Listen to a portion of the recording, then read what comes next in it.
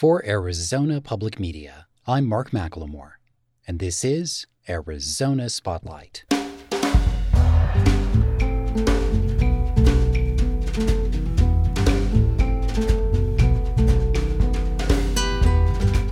Coming up, visit a unique support group for people living with aphasia that has reinvented itself in the age of social distancing. And an essay about what a year without a public Juneteenth gathering means for people of color and their allies. Those stories are coming up next on Arizona Spotlight.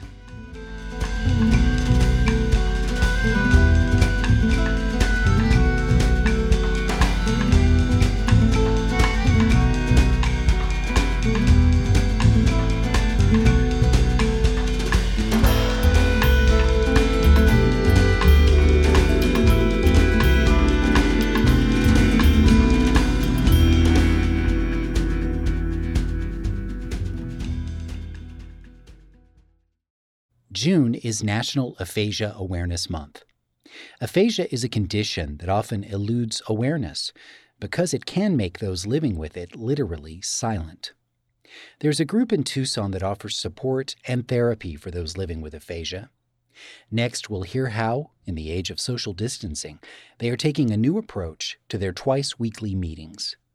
Here is Dr. Fabi Hirsch, the director of the Aphasia Center of Tucson. So aphasia is the loss of the ability to speak or understand or read or write because of an injury to the brain. Initially, I was really worried about our group members with the pandemic, that there would be an extra level of isolation. And so we moved very quickly to be able to offer something that would still allow our group members to participate, communicate within our groups, even though we couldn't get together in person. We started our online groups via Zoom within a week or two of not being able to meet any longer at the Aphasia Center. And it has certainly had its moments where it's been a learning curve for all of us, me included, maybe me even the most. But we have such a close-knit community, and everyone is so supportive already of one another and their communication difficulties. So we're all very supportive of our own technological difficulties during this time, too. Well, and that's one of the first things that I observed the first time I got to meet your group years ago, and that is that you head frustration off at the pass with laughter. When it's a problem getting out a word or putting together a phrase, everyone's there listening, hanging on every word, and also being supportive of every word. Yes, I think that is one reason why people continue to participate in the Aphasia Center. They build relationships, they build trust, they learn to be very patient with one another, and they understand what everyone's going through. Whereas at home, somebody may jump in to help them out with a word that's a struggle. Here, everyone gives the group members time to really try to get to those words. And then when we have successes, we're the biggest cheerleaders. It's all very, very supportive and just a beautiful community focus. Aphasia is most typically caused, from my understanding, with accidents, head injuries, and strokes. Yeah, stroke primarily. So over 80% of individuals who are living with aphasia have it as a result of a stroke. I'm always struck by just how young our group members are. We have members right now from their 30s all the way up to their 90s, but we have a large number of people who are 50 and younger, and we've had people in their 20s participate before.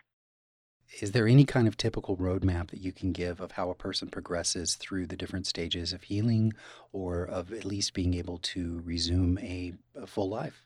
Everyone's response to aphasia is very different. It depends on the location of the injury in the brain. It depends on the size of the injury or stroke. And so we have people living with aphasia who just struggle once in a while with coming up with the right word, all the way to people who struggle to get a single word out. So people are very different in how they are living with aphasia. One thing, though, that unites them all is that they can continue to make progress. And we have seen it over months and years where people continue to make progress. And that's really why we do what we do, because we know that with the right support, with the practice, people can continue to make gains over their lifetimes. Now here's an example of what the group's Zoom meetings are like. Assistant producer Elisa and I were invited to attend. Dr. Hirsch asked some of the members to introduce themselves and to answer a couple of basic questions about the reality of living with aphasia. Okay, so we are currently recording. So Kathleen, can I start with you? What does the Aphasia Center mean to you? The center means everybody's fine about you being having aphasia. You are not judged as stupid or disabled, or I know that there's a real person inside. I acquired aphasia by through an auto accident and a subarachnoid hemorrhage. Hi, my name is Gary Oberlin. I live in Matlacha, Florida now. A long time ago, Bobby helped me there a long time ago, and I absolutely loved it there to teach me.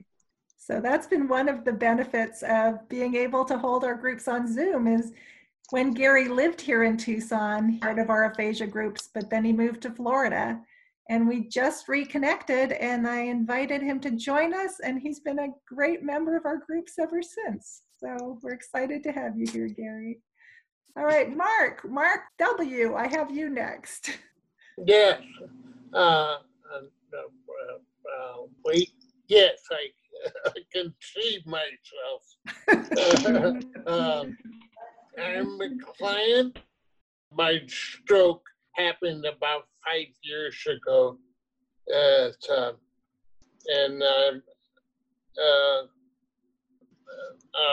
I'm doing this. Love having you here, Mark. Yes. Rona. Hi. All right, Amy, I have you next. Hi, I'm Amy. I had a car accident 2 summers ago, which led to a stroke and my aphasia. Turning Bear, you're next. Like to introduce yourself? Hey, my name is Turning Bear.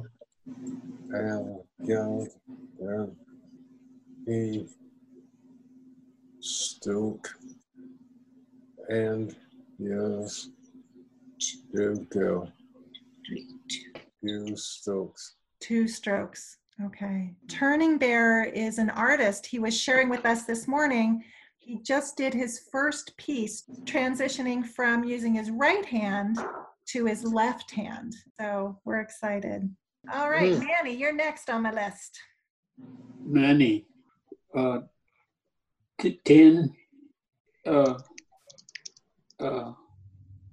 I stroke.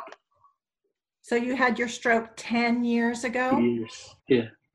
Do you have any projects, Manny, you're working on right now? Yes, that's Your walking sticks? yes. Do you have one there you can show us? Yeah. That'd be great. This is one of the benefits of people being at home. So here is our first question, and this has turned out this morning to be tricky, but I am very curious to see how everybody responds to this one. How would you describe aphasia in one word? From Rona, I see devastating. Forgetting problem only happens when I talk. I can follow everything. Can you still read easily, Mark? I can read better than I can. Yes. My memory, it goes away. Rona was suggesting you were trying to get at that you can read better than you can talk. Yes. Sucks. It sucks. Yeah. Everybody says, yeah. Yeah, I'm seeing a lot of head nodding here. It takes a lot of brain focus to get to communicate. Yeah. Yeah. Something I think we all just take for granted until it becomes hard. So It's so frustrating. Very scary. Yes. Yeah. Problems. It can be a lot of different things that you can't get it to work. I did this before, but it's the language center of the brain that is a problem. Rona wrote, people think I'm deaf Yes. because I use my phone to communicate. Because Rona will type her message and then hold it up to show people. Can I share your story a little bit about your daughter? Yeah, so Rona's daughter was driving and she didn't have her headlights on, and so a police officer pulled her over. She's young. And the police officer needed Rona's permission for her daughter to go home with her boyfriend's mom. Rona's daughter said, well, my mom has aphasia and can't talk on the phone. He didn't know what aphasia was and thought she was just trying to kind of pull one over on him and get away. Yes. So this is, a struggle that we're living with. We just don't have enough people who know what aphasia is. What do you want other people to know about aphasia? Give me some time. Give me some time. Notice me. I'm a person here. And give me some time, but notice me and listen to me. That's beautiful, Amy. Yes.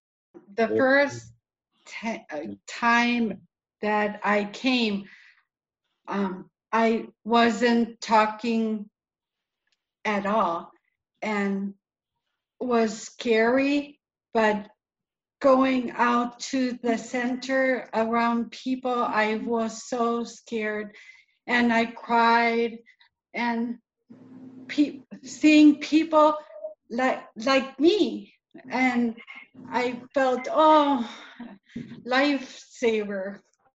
Forcing myself to talk to people is my strategy. That's scary. With time, it has helped me a lot. I have been struggling for less time than people have here. And I think that it would be helpful to force myself to speak to people. And I can't say that I have, but it would be helpful. So Turning Bear, you draw? When you want to get your message across, sometimes you use drawing? Yes. Yeah, and we encourage a lot of our group members, especially who have very few words, can get quite a bit of information across by drawing, and it doesn't have to be fabulous drawing.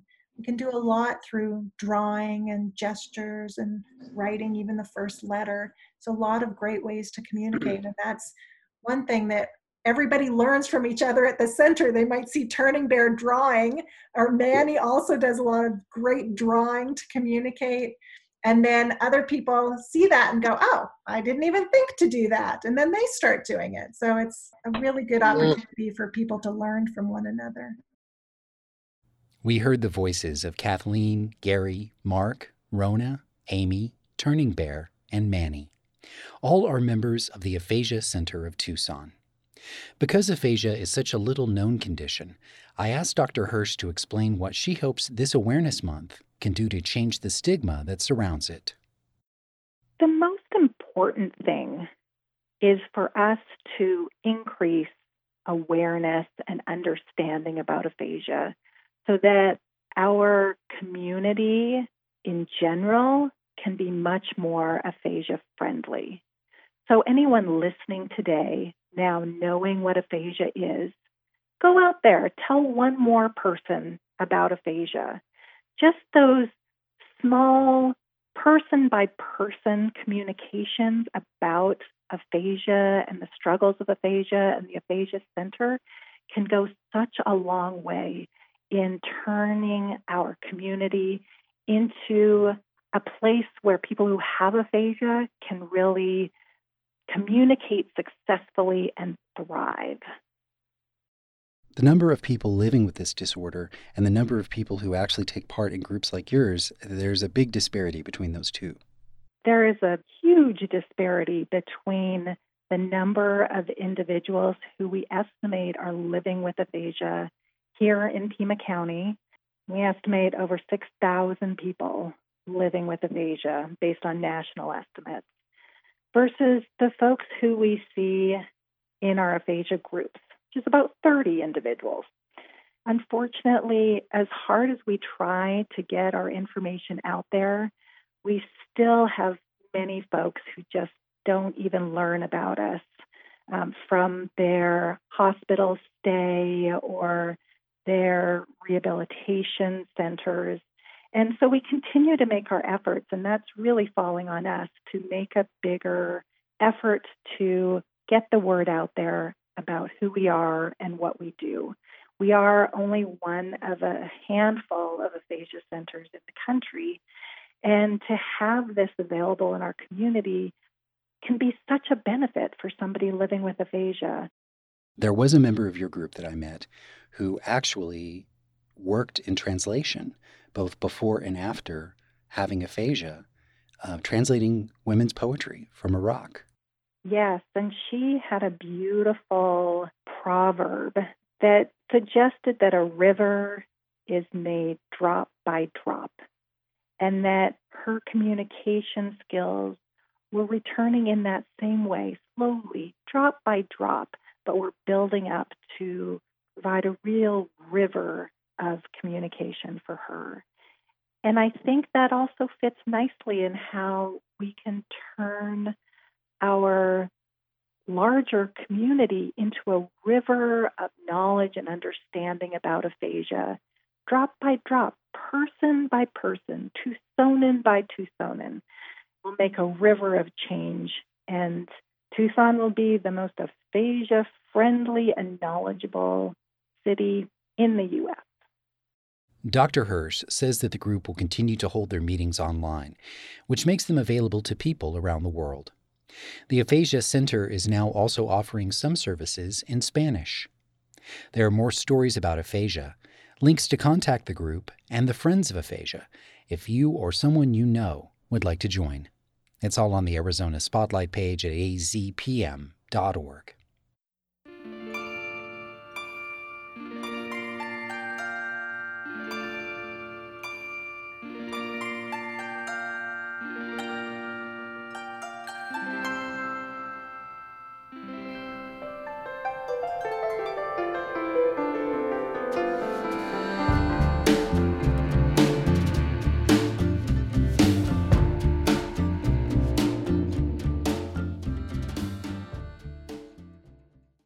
In a world without COVID-19, this month would have included the 50th official Tucson gathering in recognition of Juneteenth. Andres Portela from Sierra Vista says it's something that Black Americans often have to explain. In his words, Juneteenth is a celebration of the end of slavery, which occurred on June 19, 1865, 2 years after the signing of the Emancipation Proclamation. White slave owners had moved thousands of slaves to the most remote parts of Texas, with the intent of avoiding the Union Army and keeping them as slaves after the Civil War. These black people still carried the weight of the U.S. economy through forced labor. Juneteenth marks the day when these last slaves heard the news that they were free. Next, Andres Portela tells us what this year without a public Juneteenth gathering can mean for us all. 2020 has been the year of COVID-19, wild tweets, and our collective Black fed-upness. With social distancing, canceling in-person plans, Juneteenth is going to be hard to focus on, but it's a teachable moment for allies. Growing up in Sierra Vista, there weren't a ton of events focused on Black community or culture, but Juneteenth was the exception. Juneteenth in Sierra Vista was the biggest party in the park, where all walks of life celebrated the end of slavery. It blended both traditional African experiences that were stolen from us and the resistance foods we created to feed our workforce. We occasionally celebrated with the Tucson Juneteenth organizers, and it was an opportunity to connect with new family members. This holiday allows us to truly see each other beyond our jobs and the normal head nods all Black people do to acknowledge each other, to let us know we see you. The celebration of Juneteenth was birthed in Black churches and has grown beyond those walls and recognized by 46 states as a holiday. Arizona is one. In Tucson, we celebrate the contributions of Black engineers and creators, the exploration of culture through Black Renaissance, and the soulful singings of local churches, and the contributions and life of our LGBT plus community. To the collective 4% of Black Tucsonans, this event gives us energy to stop deferring dreams. Juneteenth is our 4th of July. It's our cookout in the park, our Black Coachella, our Disneyland with no rides, but it's also our Memorial Day. We memorialize sun-kissed cocoa skin that drove economies, mothered children, and fell victim to brutality. Juneteenth is the elevator that moves us above our collective mourning as we see Rodney King-style violence play out on a repetitive 24-hour news cycle, to the pride and jubilance of celebrating us. This day is our warm bowl of grits that nourishes us back to Black History Month. The 2020 Juneteenth Festival will mark 50 years of celebrating here in the desert. The only difference this year, Black Americans across the nation are breathing a collective sigh. This sigh comes after watching the news, our collective mourning, and the unanswered text messages from allies. Allies, Juneteenth is for you. I'm not saying you can take the holiday, but what I am saying, it's time for you to share in the emotional labor with us. As we know, in the United States, the assumption of freedom and justice have always been delayed for African Americans. Juneteenth was our step towards these American sentiments. It's time for Juneteenth to be important to more than just Black folks.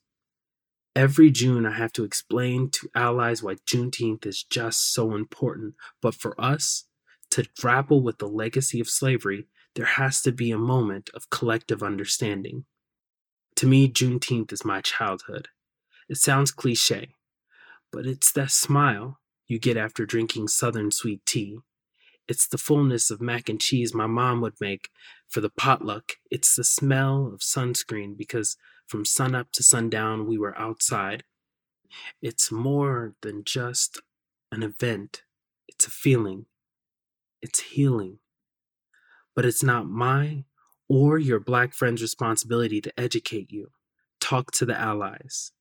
An ally is someone who makes the commitment and effort to recognizing their privilege based on gender, class, race, sexual identity, and works in solidarity with oppressed groups in the struggle for justice. Allies understand it is in their best interest to end all forms of oppression, even those they may benefit from in concrete ways. So as we approach Juneteenth, allies, it's your turn this year. Educate your friends, family, and coworkers. The emotional labor that generally is left for African Americans to convince non-allies that Black lives actually matter is no longer the responsibility of Black Americans. Call your aunts and uncles, moms and dads, friends on Facebook that posted Black squares, and have a conversation about Black death. Have the conversation with them about what it would feel like to be stalked while running, gunned down for playing with toy guns as a kid, walking to the corner store to buy some tea and some Skittles, getting shot in your own home during a no-knock raid. It's the conversations with your doctor and telling them something wrong and them telling you you're being dramatic. These are just a few circumstances where being Black can cost you your life. So Juneteenth is here. You've helped our protests. You've walked, chanted, and took photos for your social media. It's time for you to help by not forcing us to answer questions about our collective mourning so we can celebrate our freedom and life. Artist and organizer Andres Portela works for the city of Tucson in Ward 1 as a policy and community development advisor. You can watch a recent TEDx Tucson talk that he gave on the Arizona Spotlight page at azpm.org. Thank you for listening to Arizona Spotlight. This show originates from the AZPM radio studios. AZPM's interim news director is Duncan Moon. The music is by Calexico. The production engineer is Jim Blackwood. The assistant producer is Elisa Ivanitskaya. I'm producer and host Mark McLemore.